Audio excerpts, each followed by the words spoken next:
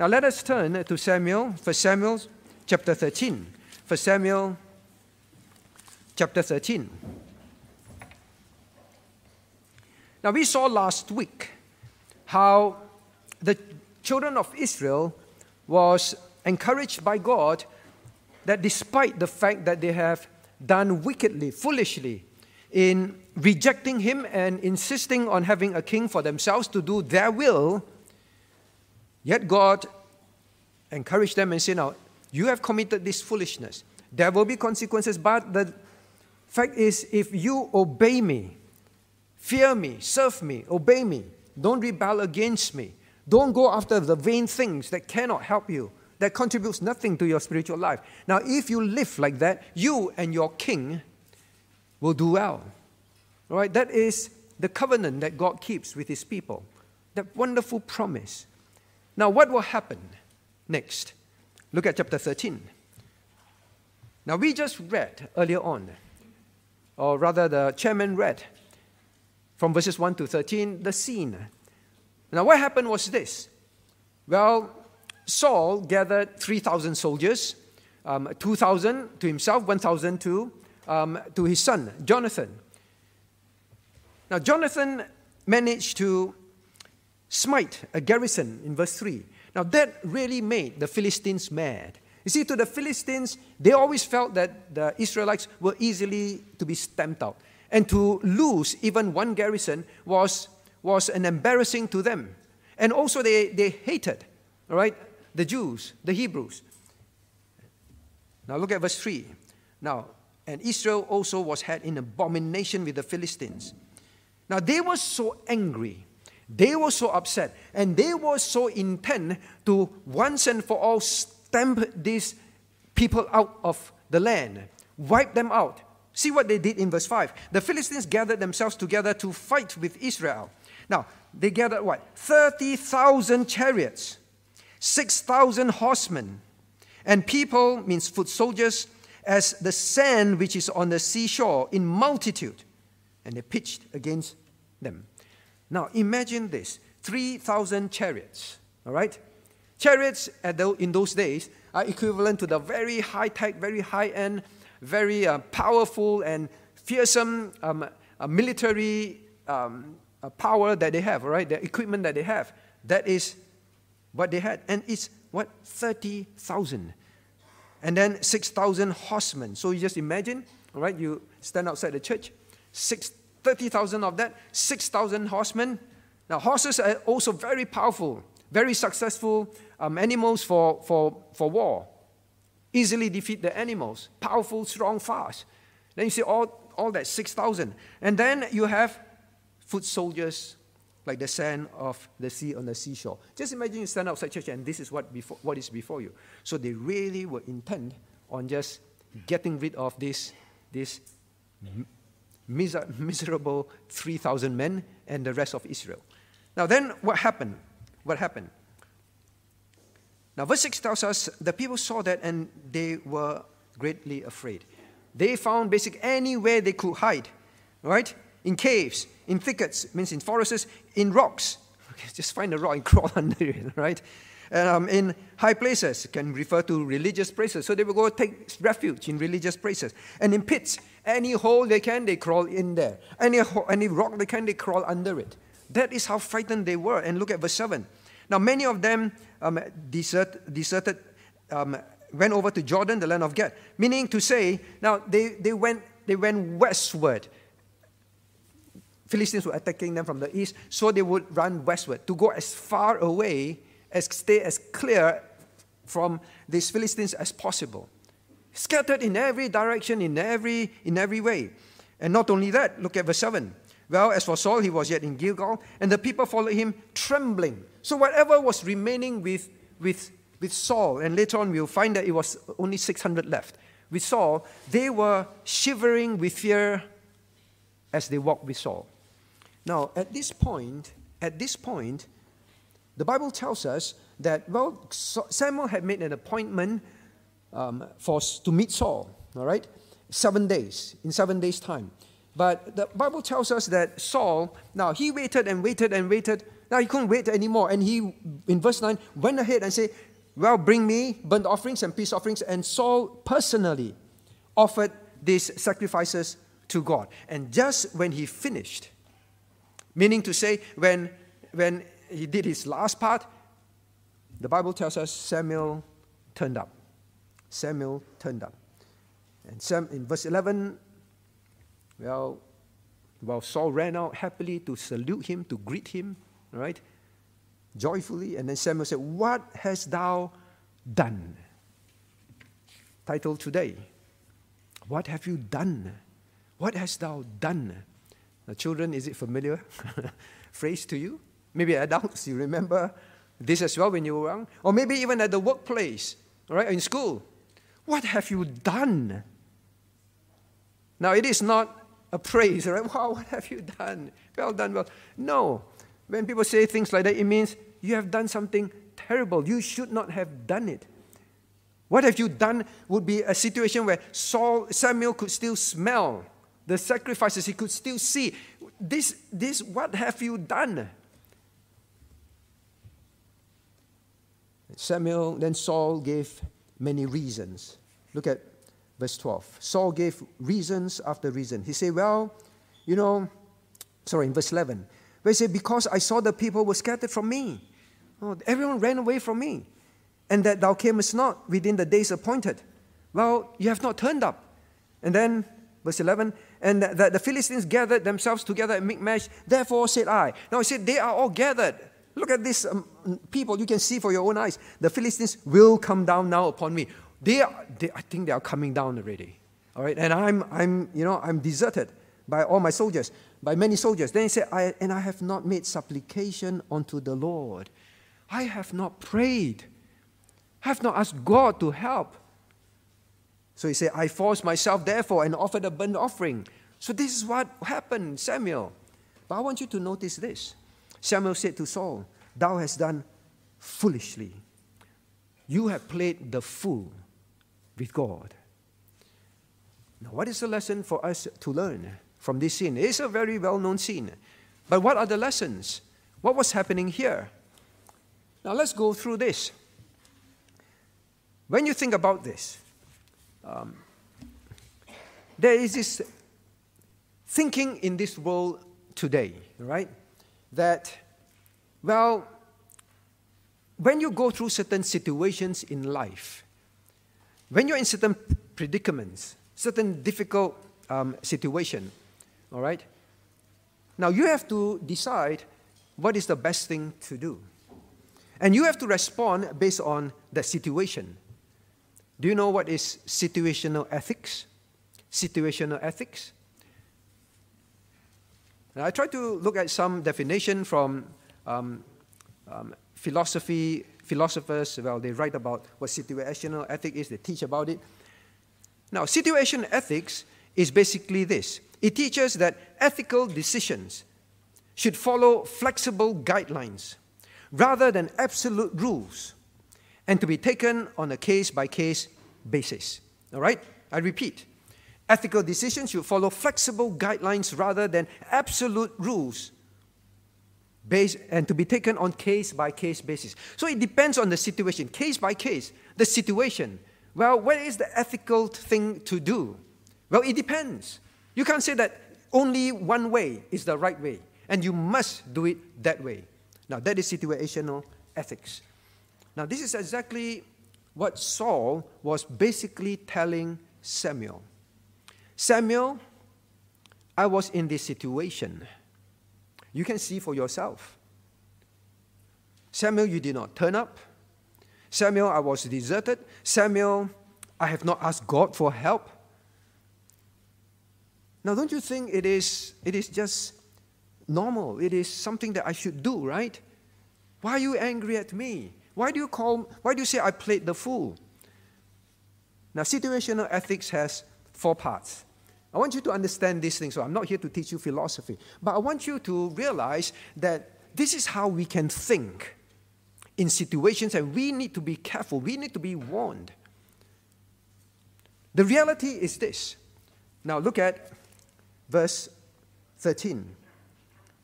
thou hast done foolishly. Thou hast not kept the commandment of the Lord thy God which he commanded thee. For now would the kingdom have established. For now would the Lord have established thy kingdom upon Israel forever. Now in verse 14, but now thy kingdom shall not continue. Now I want you to understand one thing. Maybe if you were in his situation, or maybe when you read this, you say, come on, Samuel, I think you're overreacting a bit, Samuel. Right, children, you always feel like that, right? You break something, you did something terrible, and then daddy comes into the room or mommy comes in the room. What have you done? And then your heart's like, what's this? Why are you so upset? I don't understand. Maybe between spouses as well. Why are you so upset? Now, in fact, the Bible says, well, he went out to salute Samuel. Because in his heart, this is not a problem. I'm not sure why, Samuel, you are so upset. This should not be a problem. But Samuel stayed consistent and Samuel stayed very clear. You have done foolishly and you have broken God's commandment. Samuel did not budge and say, well, it's true, I can understand. No, in fact, he did the next thing. Look at what he said. He said, in verse 13, actually, in this situation, God would have established your kingdom, established thy kingdom in Israel forever. God would actually make use of you well. All right? Until the time he needs to change. He would have used you. You would have a good name. But because of this act, which you feel in this situation is justified, but Saul says, but thy kingdom shall now not continue. Christians don't think that if you and I disobey God, break his commandment, it is all right. Depending on the situation that we are in. God will understand. No, God says, I will remove the kingdom from you, Saul. Samuel, you should understand that. No, Samuel said, you have played the fool. Situational ethics have no place in the thinking and the actions and the choices of a Christian life. It has no place at all. Now, let me just explain to you what situational ethics is in the world. Because they teach this. And they tell people this is how you should live life. Now, number one, situational ethics, they say, well, it depends on, it is about pragmatism. Pragmatism means it is, well, you have to do what is practical. Well, depend on the situation, come on, you have to be practical. Sometimes when we preach sermons that are hard, they say, come on, this is not practical. Many people have come through our churches, they leave because they say, this is not practical, this Christian living is not practical. We'll come to that afterwards. So, now, number one is do what is practical. Number two, actually staying practical now. Number one, do what is practical. Now, what is practical? What is practical is what brings the most good. That is what is practical. Brings the most good either to myself or to others. What is gives me the outcome that I want. That is practical. Now, the second one, it is relativism. All right. Now, I'm not making this up. All right. When I research, all right, this is what they teach. Relativism. Now, what is relativism? Now, they define for you. There is no absolute moral rules. Only relative ones. No absolute moral rules. Only relative rules. And the relative, what to do, what is right, relative depends on the situation. This is why it's called situation ethics. In this situation, it is ethical. In another situation, it is ethical. All right? Now, then the third one. Before I go further. Now, relativism means this. You must avoid using words as never. You must never break God's commandment, right? You must never use complete or perfect. You must obey God completely and perfectly. All right? I mean, totally. No half obedience. When you say things like that, then it's not practical, all right? Depends on the situation. Now, then the third one is positivism. What is positivism? Now, it means that the most important choice, the positive choice, is a good outcome, especially for people, all right? Good outcome. Must be positive values. One of the things that emphasize is love. All right? Positive thing is love. As long as it is based on love, as long as there is love, so your intention is love, all right, in that situation, then that is the right thing to do, all right? Because no absolute, right? No absolute. So as long as you love in your situation, you think you're loving, then you do it, it's fine. Now then the last one, personalism, all right? So situational ethics is personalism. Now what does it mean? Now it means it is depending, it's your personal ideals that matters. Your personal ideals, not something that is up there that is absolute, no one can argue with that. No, it's relative. Your personal ideals must guide you, not absolute ideals. Your personal ideals must guide you, all right? Unchanging universal code, like biblical laws, the unchanging, universal, God's commandments are there. Well, they are not to be used. It's personal, case by case. Depends on your situation and how you feel and what is good for you. Now, the importance at the end of the day is it stresses, well, the benefit. Will you benefit or not? People benefit or not? That is the ultimate test. Situational ethics. Now, you say, how does it apply to this case? How does it apply to this case? Now, before we study the applications, all right, before we study the applications, now this morning at BBK, and it's timely that we are beginning to study about what is the Bible. Look at verse 1. I want to get some things out of the way first, because this is a very controversial topic in Bible colleges, in Christendom, among theologians, and even some lay Christians, all right? Now look at verse 1 of chapter 13. Now it says, Saul reigned 1 year, and when he had reigned 2 years. Now, this is a big problem for many theologians, many Bible college professors. Now, NIV, for example, all right? NIV, New International Version, for example, this verse is translated as, let me see, where is it? It says, Saul was 30 years old when he became king, and when he reigned over Israel 42 years. Now, when you look at this, say, hang on, it's totally different, all right? Now, they acknowledge that these numbers, Saul was 40 years old, he reigned for 42 years. Now, these are things that are added, all right? Is what the translators feel should be the correct, what should be correct. This 42 years, 30 years old, is not in the original Masoretic text. They acknowledge that. But say, there's something wrong with this verse, so let's change it for God. In other words, they do not believe that God preserved his words. And when they read the text like that, in Hebrew, the original languages, they will say that, well, it doesn't make sense, so it must be wrong. Somewhere along the line, it got corrupted. God did not preserve, so let's change it for God. So that is, they constantly argue on that. Well, some are more honest, all right? The honest ones, all right? Let me read to you. New Revised Standard Version. New Revised Standard Version. Saul was ... You know what means? ... 3 full stops. ... Saul was ... years old when he began to reign, and he reigned ... and 2 years over Israel. ... So can you imagine you read a Bible that has places there? Oh, ... They're more honest. We do not know what it is, so we better don't add. But the fact is still this. They believe that, well, the Hebrew text says Saul reigned 1 year, and when he had reigned 2 years, is strange, is contradicting. But we do not know what is the answer. But we believe that there are mistakes. God is not preserved. So let us just be honest and put ... right? Now, Bibles are like that everywhere today. And a person wrote, all right, when he was speaking on this message. Now, and he said, these things, they are errors, all right? These are evident, they are errors. And then when he came to the part where, in verse 5, there are 30,000 chariots, he said this. It's ridiculous. 30,000 is like having 30,000, in his mind, like 30,000 F-15s.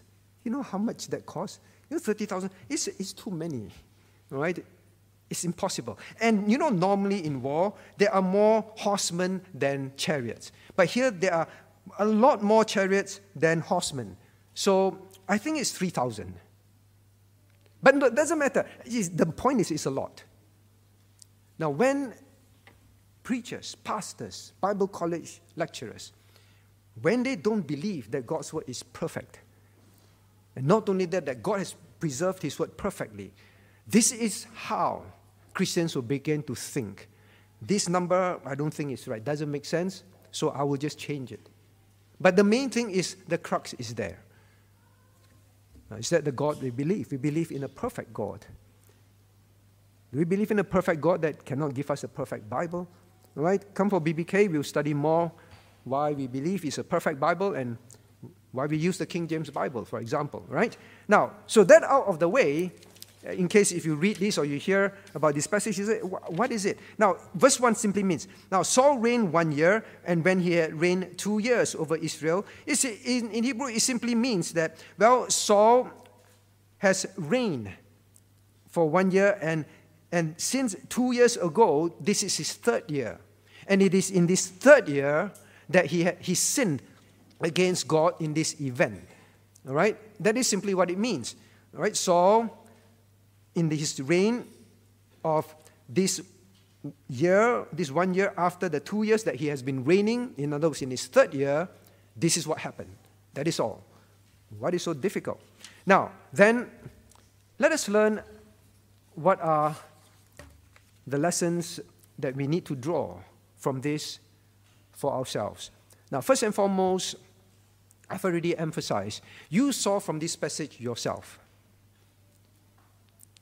that no matter what the situation is, it is wrong when a Christian makes decision based on situations. Samuel made it very clear. You played the fool, you have broken God's commandment. That is it. He doesn't want to talk about, well, how many people, how many? Oh, you know, how long did you wait? That kind of thing. He didn't want to talk about the situation with him at all. You have sinned. That is it. But the big question is this. What was the problem, really? What do you think is the problem? Because if you look at Saul's explanation, Saul's rationale, all right? Because we are going to go through some situations like that someday in our lives.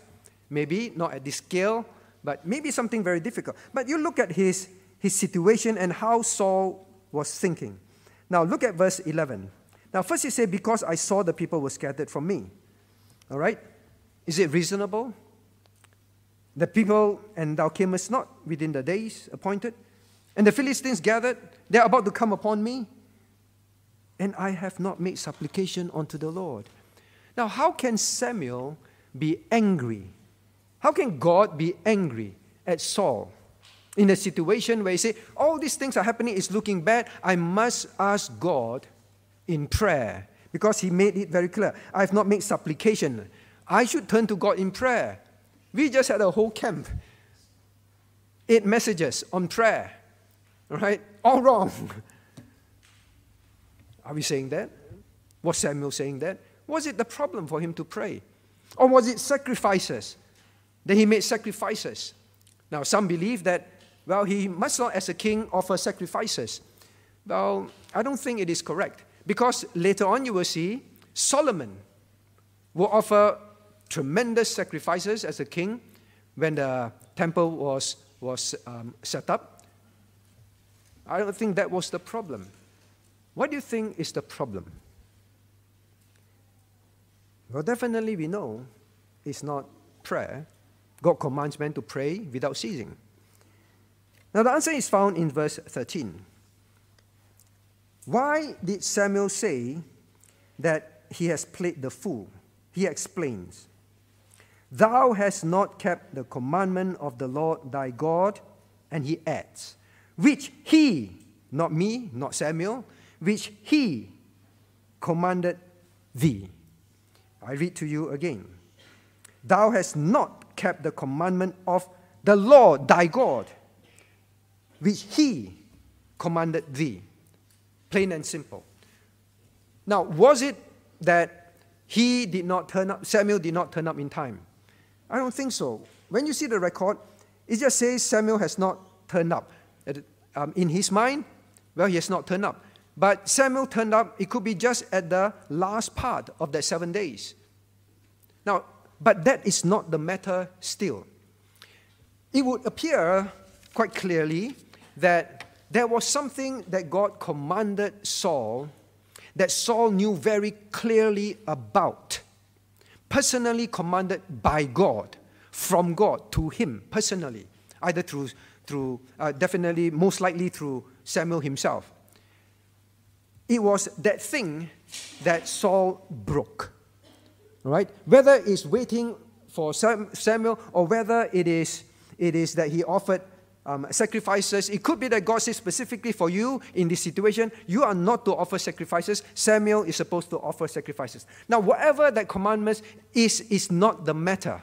The matter is God made it very clear that by not waiting and by offering sacrifices himself, that was the very specific thing that God says you cannot do, Saul, in your case.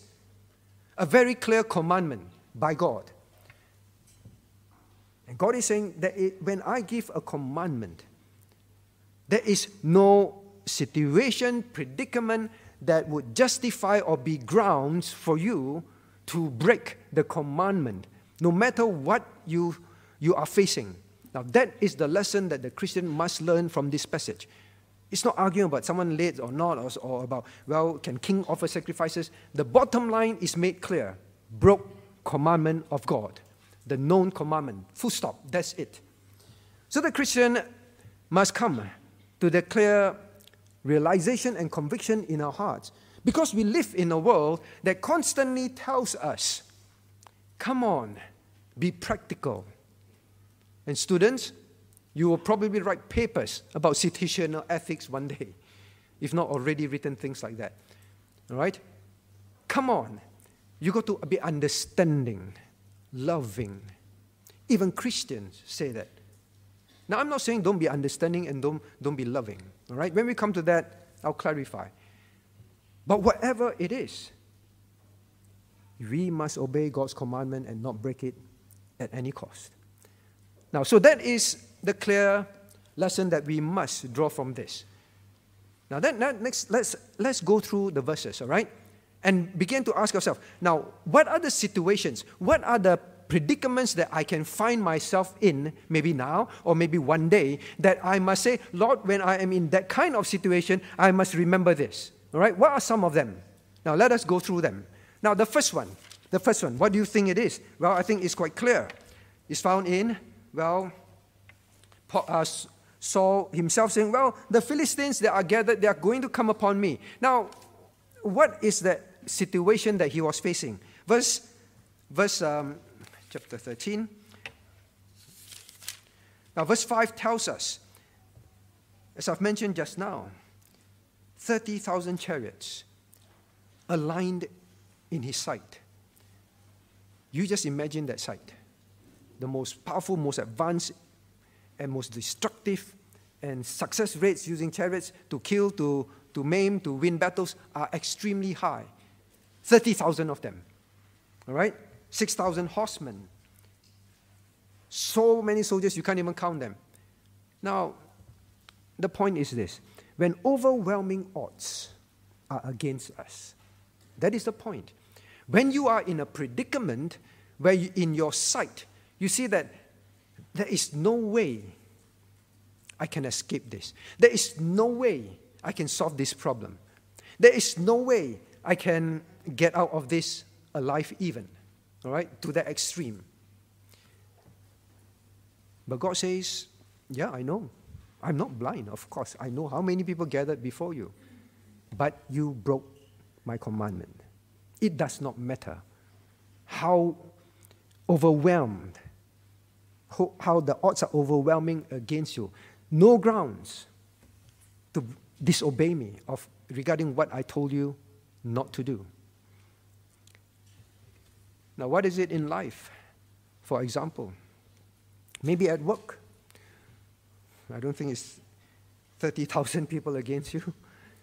Maybe just 30 people, the whole department against you. against your belief, against your faith, against how when you want to do something that you know, I cannot lie, I cannot cheat, I must be righteous, and they all are against you. What should you do? Pastor, this situation, you don't know my office, you don't know my colleagues, you don't know my boss. Or maybe students in school, you don't know my friends, they pressurize me, all right? They pressure me and to do this with them or that with them. You don't understand, so many people, so difficult. Maybe parents, you bring up your children and say, Pastor, you don't understand, in this day and age, everyone in school is like that. Everyone, right? To him, look at the numbers. In those situations, we must guard our thoughts, our choices. I still cannot break God's known commandments, even though it looks like if I obeyed God, it may be very detrimental to me in life. Situational ethics tell you, well, take care of yourself. Don't worry about this absolute rule of we are not allowed to break any of God's commandment. Come on, Christians, be realistic. Christian telling you that. Mother, hey mother, I'm a mother myself, I'm a Christian mother.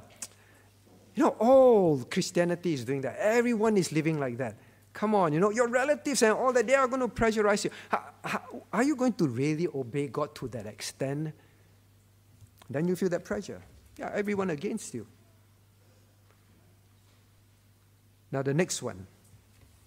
So no matter how afraid you are, it looks like it's hopeless, you cannot break God's commandment. Now the next one, so that's verse 5. Then let's look at verse 6. Now when the men of Israel saw they were gathered in a strait, now they went into hiding, right? They went into hiding. And then some were shivering in their pants. Now in life, sometimes you are frightened. And then you look at people around you. They are also frightened. It's a very easy excuse for us to say everybody is frightened. Everybody is hiding and what? Now, if I need to do what I need to do to survive, everybody's doing it already. I don't think it is wrong because everyone else is also frightened. Now, Christians don't live like, anyway, other Christians are doing it as well, right? It's not easy and it is very frightening, Pastor, to live like that. So I think it's okay for me to break God's rule here and there, a little bit here, a little bit there. Again, I want to emphasize, the situation may seem very reasonable to us, but God simply makes it very clear. You have broken God's commandment. Whatever it was, God says, do not offer sacrifices before Samuel turns up. Whatever it is, but say you have broken God's commandment. So don't keep focusing on which one that he broke. All we must learn is this. God says you cannot break my known commandments. That is it. In any situation, all right? Now, then, the next thing. So we move to verse 7 and 8. Now, Bible says that all that followed him trembling, and verse 8, he tarried 7 days according to the set time that Samuel had appointed, and Samuel came not to Gilgal, all right? Now, what else must we be very conscious of, not when we're in such a situation, not to practice situational ethics is, number one, when there is no help in sight. You see, when there's a lot of people, when many people are against us and we are very afraid, but if there is help, okay, when there is help coming, so I will obey God. But he said, Samuel, the people may come upon me already. You're not here, so I have to do this, right? You're not here to help me. The people, they are all hiding. No one is going to help me, so I got to help myself, right? So very often in situations like that, you say, I got to do what I need to do to help myself. Samuel, you got to understand that, right? So we can be in such a situation too. Now actually in this, no one is there to help, right? They're all afraid. Or Samuel, you yourself did not turn up. Now, it also can be a situation where he is basically hinting, Samuel, you know, I had to force myself to do this. It's because you did not turn up, you know. Now, in other words, the situation where in your mind, it is someone else's fault. Someone is at fault. Someone is the reason why I don't have a choice but to do this. I have no choice, you know. Someone else, Samuel's fault. Daddy and mommy's fault. My children's fault. My boss, my situation, my health. God says, no matter what it is, even assuming it was Samuel's fault, which I don't believe it is, God did not say he turned up late. He just did not turn up. And when he finished offering sacrifices, Samuel turned up, all right? He could have waited right to the end of the 7 days. But whatever it is, don't look at others and say, well, people have deserted me, and the person who was supposed to help me is not there. So in this situation, I got to help myself. Don't think like that. Daddy and mommy, well, they don't help me with my homework. My friends don't help me with my homework. So I don't know how to do this. It's okay if I copy, right? I don't have a choice. I need to pass my exam, right? I have to copy. I have to take my friend's homework and plagiarize. At the place of work, well, you know, my colleague is supposed to help me, but no one is helping me, and I can lose my job, you know, if I don't bend God's laws a little, lie a little, deceive a little. I'm not going to make it in my job. Well, in job interviews, well, if I don't make up some false things, then I may not get this job, you know. No one can help me, right? So all sorts of things will go through our minds when we are in a situation that is so frightening to us. Now, by the way, if at this point you still doubt, right? I want you to know that Saul did not disagree. Saul did not argue. Saul did not resist Samuel's judgment. All right? Saul knew very well that he was doing something he should not. How do we know that? Now look at verse 12, all right? Now, therefore said I, the Philistines will come down now upon me to Gilgal, and I have not made supplication unto the Lord. I forced myself, therefore, and offered a burnt offering. I forced myself, therefore. So he was not, I don't know what to do. Let me do this. Let me try that. He forced himself, meaning to say he knew it was something he should not do. If he did, he would be breaking God's commandment in offering the sacrifice. He knew. That's why I say I had to force myself to do it. I know I was not supposed to do it. So Saul did not say, Samuel, I misunderstood you. I didn't know. He did not say that. He said, I knew I should not, and I did it. He did not say, well, Samuel, I did not hear you. He knew he was doing something he should not. In a situation that he said, well, you should justify what I did. A dangerous way of thinking, dear hearers. Now then the next one is this. Well, by the way, let us learn. Now, as long as God has commanded us something in His Holy Bible, in His Holy Word, and you know it, don't fear. Obey Him. Simply obey Him. However many people, however overwhelming the situation is, however seemingly helpless and no one is there to help you, whatever it is. If God says, don't do that, thou shalt not, or thou shalt, just simply obey. Don't fear. Situational ethics must not be allowed to cause fear in our hearts. All right? Now, the next one. Well, what about lives at stake? Lives at stake. Well, for his own life for sure. If you look at verse 12, the Philistines will come down now upon me to Gilgal. Now upon me in Gilgal. Well, lives are at stake, you know. You got to understand, Samuel, you know, this 30,000 blah, blah, blah and all that, you look at that, And me and my trembling 600 shivering men, we are going to be dead. Well, I'm not sure if he's concerned about the lives of his soldiers, but he was saying me and I and all that all the time. Now, let me be clear first. We are not teaching that you be careless. We are not teaching that you don't care about your life. There's human responsibility taught in the Bible, all right? We are not saying that you go walk in a dangerous place on your alone at night and say, situational ethics, I must not fear, all right? And put yourself in harm's way. But what we are saying is this. The Bible is very clear.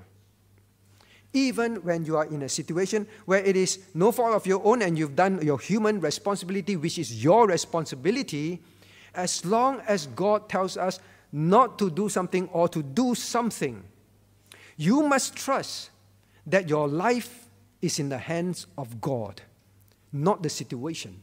Remember that. It's when we think it's the situation that will define the outcome, and what I do in that situation will define my safety or the safety of my family, the safety of my children, the safety of my life, my rice bowl, or whatever it is. When you think it's your choice in that situation, even if it means breaking God's law, disobeying God, is what will preserve you. You are sorely mistaken.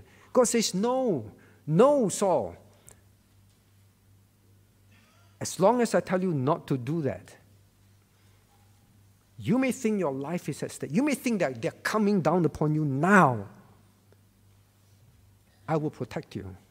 Situational ethics say no absolute law because they don't believe that absolute law will work, right? To save their lives, right? So, Christian, are you willing to live like that?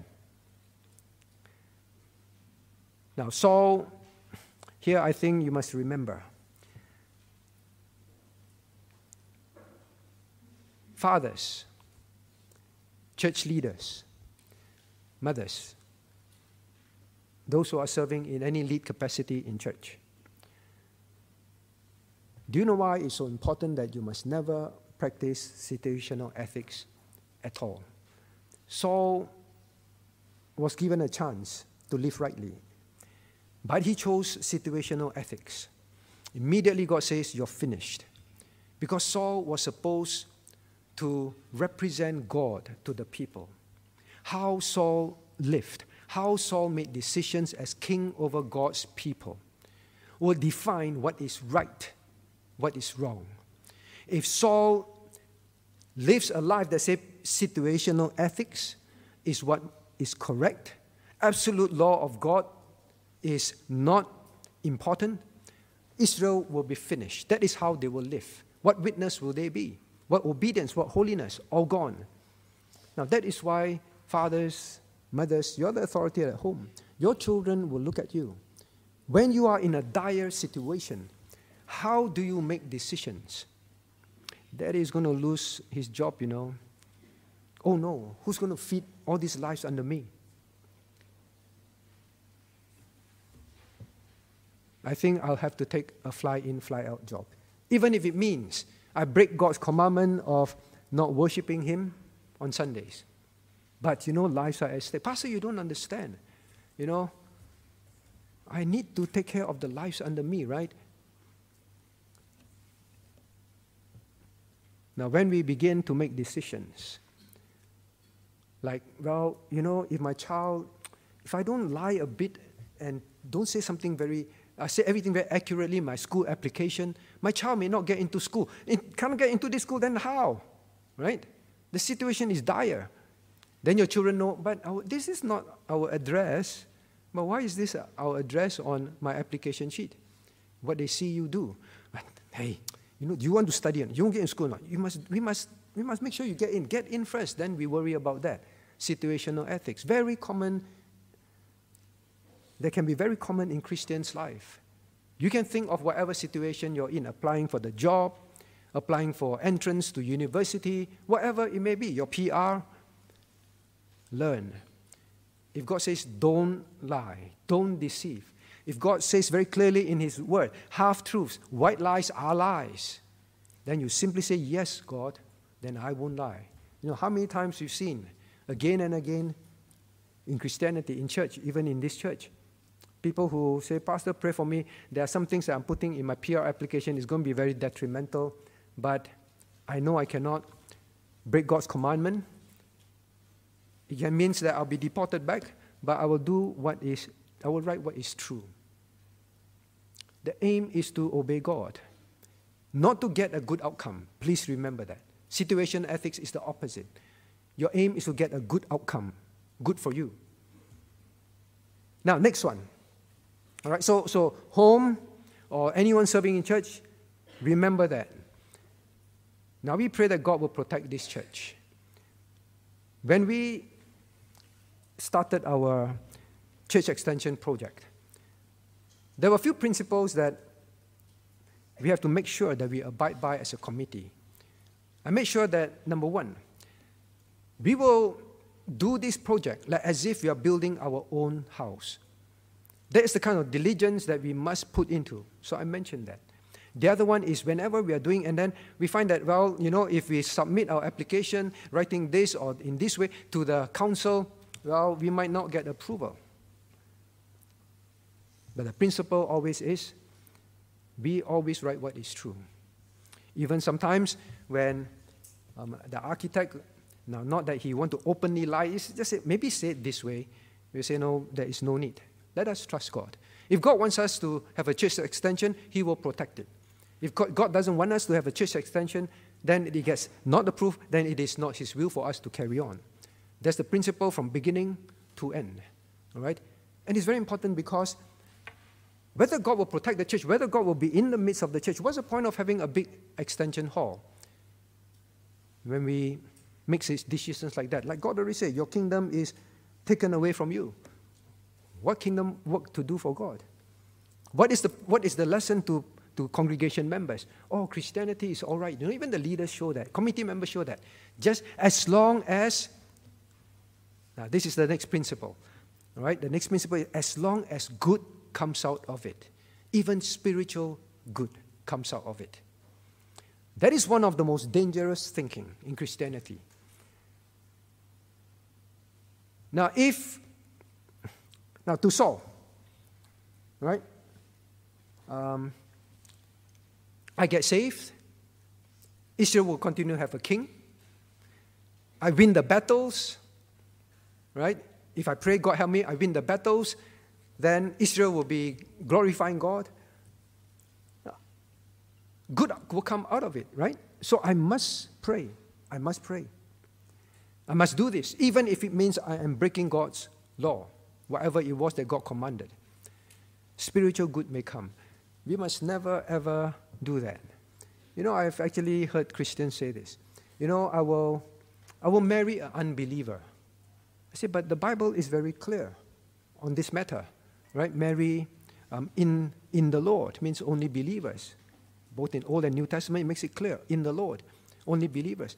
Oh, but you know, when I marry, I give my life to evangelize this unbeliever. So I marry him or her and will give my life to evangelize him or her and win him or her over to the Lord. Good may come. No, if, you know, this person is very against Christianity. If I don't marry him or her, no one can reach this person. Good may come. Well, others is like, well, let us, as a church, deceive the government in a bit here, a bit there, submit it like that, submit it like that. Well, but you know, good may come, right? We get to do extension, more people can come to church, or whatever it is. Good may come.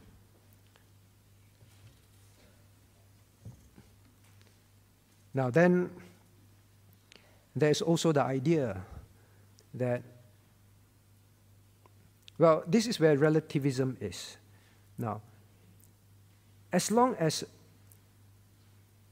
it can bring others to Christ, as long as it can make people love God more. Now, God's commandments never contradict each other. That's why some feel that, well, now children don't say this. Well, Daddy, the Bible says I must study hard, right? I must bear a good testimony and not do badly in school. So I don't go and worship God on Sunday. You can't say that. I can't say that, well, I must work, right? Bible says if I don't, those who don't work, don't eat. So I must have a job. So even if it means a job that a Christian should not be in. Now then the next one, all right, the next one quickly. Now, there is the situation where, well, this is a spiritual act. Saul said, I have to pray. I have to pray. You see, sometimes we think, well, this is a spiritual act. If it's a spiritual act, then it is always correct. Not true.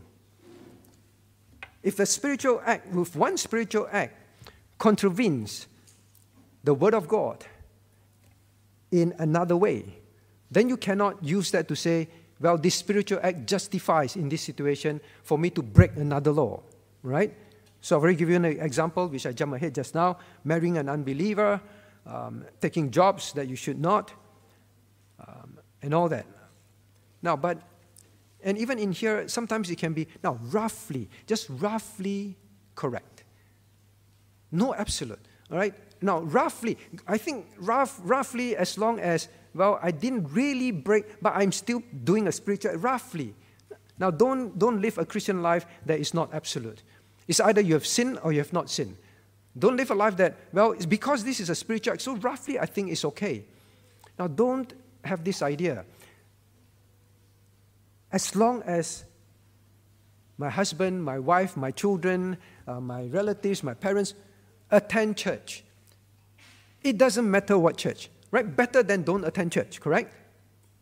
So even if it's a unbiblical church, well, roughly, but they are going to church, right? At least they're going to church.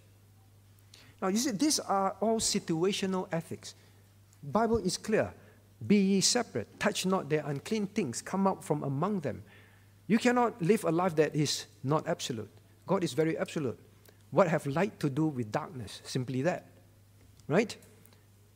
Now then, another one.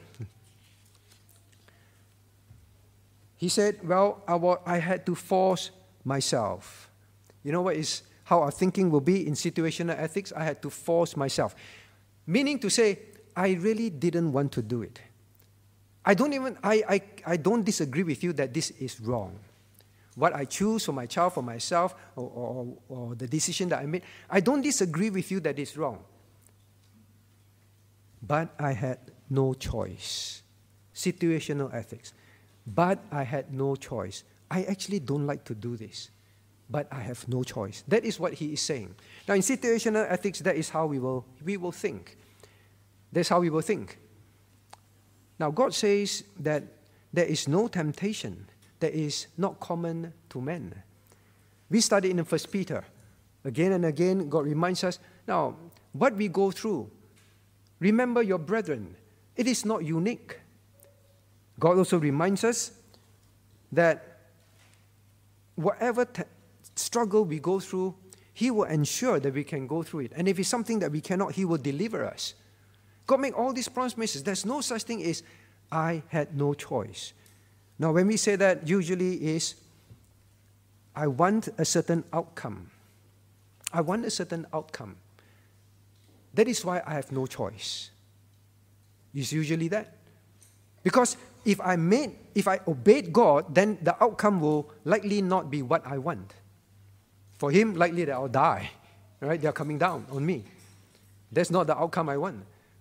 I want this outcome. That's why I say there is no choice. Whenever we think like that, I say, I am allowing situation to make me say that God cannot help me and God is a liar. All right? Be very serious about that. Now then, lastly, all right? Now we have to ask ourselves in a situation, just because we feel good, we felt good. Look at Saul, all right? Verse 10. Behold, Samuel came and Saul went out to meet him, that he might salute him. Now, Saul was actually quite happy. I'm going to greet him. There was nothing in his heart to say, oh no, what have I done? It is Samuel that has to say, what have you done? He happily went out to greet him. Now, sometimes in situational ethics, we do something and we say, well, actually, I feel quite good about this. You can show them Bible verses. No, but I feel good about this. God led me, and I feel good about this. Very dangerous. Base your choices and your decisions and your judgment upon, is this absolutely correct according to the Word of God? That's it. If I did something, whatever the outcome in that, I feel good, does not mean that God is pleased. Remember that. All right? Now, then in closing. Now, what are some of the key lessons if we summarize? Now, Saul went through a test. Look at verse 13. For now would the Lord have established the kingdom upon Israel forever. This was a test for Saul. Saul was warned in the previous chapter, we already said, we read. He said, but if ye shall do wickedly, still do wickedly, ye shall be consumed, both ye and your king. Saul heard that. Saul was present when Samuel warned. If you still will do wickedly, means disobey God, you will be consumed. You'll be done with. Now, all of us must always view situations as tests. As tests. God will need to test us, not tempt us, be clear. Before God can use us, before God can say, like, this is a child of mine that I will use mightily on this planet Earth, will be useful, is whether we will be people that practice situation ethics, or we will be child of God that says, God, even if I lose my life, even if I lose everything that I have, even when everybody is afraid and don't obey you, even when, Lord, if I did it my way, good will come out of it as far as I can see. In my choice for my family, myself. But Lord, if it breaks any of your known commandments in Holy Scriptures, I will obey you instead. Now that is the kind of person that God will use. Saul failed. When we are in a situation, now always remember, I must not fail God. The world has conditioned us to think according to situational ethics. Now remember that. Now then, ultimately,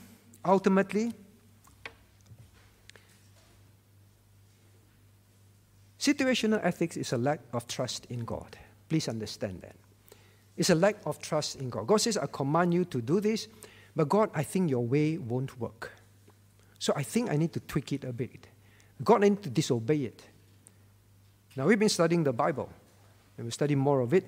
The Bible has absolute truths only, all right? Either you don't trust that God's command will work, or you don't trust that God will help you. That's why you now have to take things into your own hand. Situational ethics is that. Now, end of this message, how do you feel? There are some who have come and gone in our church. And because messages here tend to be like that, all right? Now, some feel that this church is not pragmatic. That's the exact word they use. This church is not practical. You need to live. You need to make a living, all right? But the definition of that is big house, big car, children go on very nice holidays. That's the definition. There's always a way, but they choose that life. I said, but not pragmatic, not practical. This church is, in its preaching, excessively demanding. Excessively demanding. Those were the words. Too demanding, unreasonable in expectations, and unloving. You got to understand, this person hasn't had a job for a long time. And then he takes a job that breaks God's commandment. Yeah, we know, right? But come on, be understanding. He needs a job. It's embarrassing that he doesn't have a job and his wife has to work. When you preach this sort of thing, you attack them. We don't attack people. We simply try to help you understand. Like Samuel kept trying to help Saul understand. Now, I wonder sometimes if these people were to stand, and if we ourselves, all right, don't talk about these people, were to stand beside and hear Sam, and you look at all the soldiers there, you look at poor shivering Saul and the 600 shivering men with him. You look at all this, and he just want to pray what? He just want to pray. Now, if we were standing beside and watching all this, if we were alive at that time, I wonder how many of us will actually say, Samuel, I think you are unreasonable. Samuel, I think you are unloving.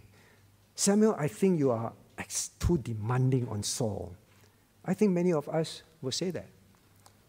Because sometimes when, even among yourselves, you encourage another mother or father, say, don't. And they say, you don't understand. You're very demanding. Extreme. No, this church is extreme.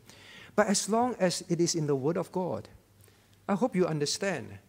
If you don't obey, look at verse 13.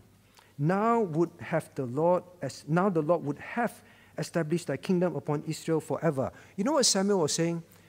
Saul, God wanted you to enjoy this.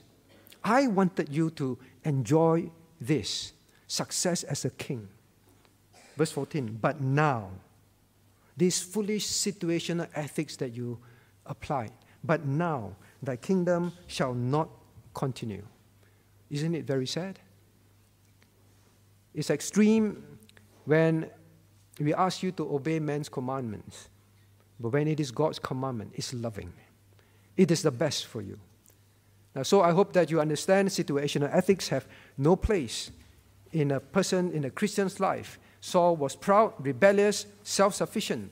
That is why he ended up in this state. We must trust. Then we will obey. Let us rise to sing. 323.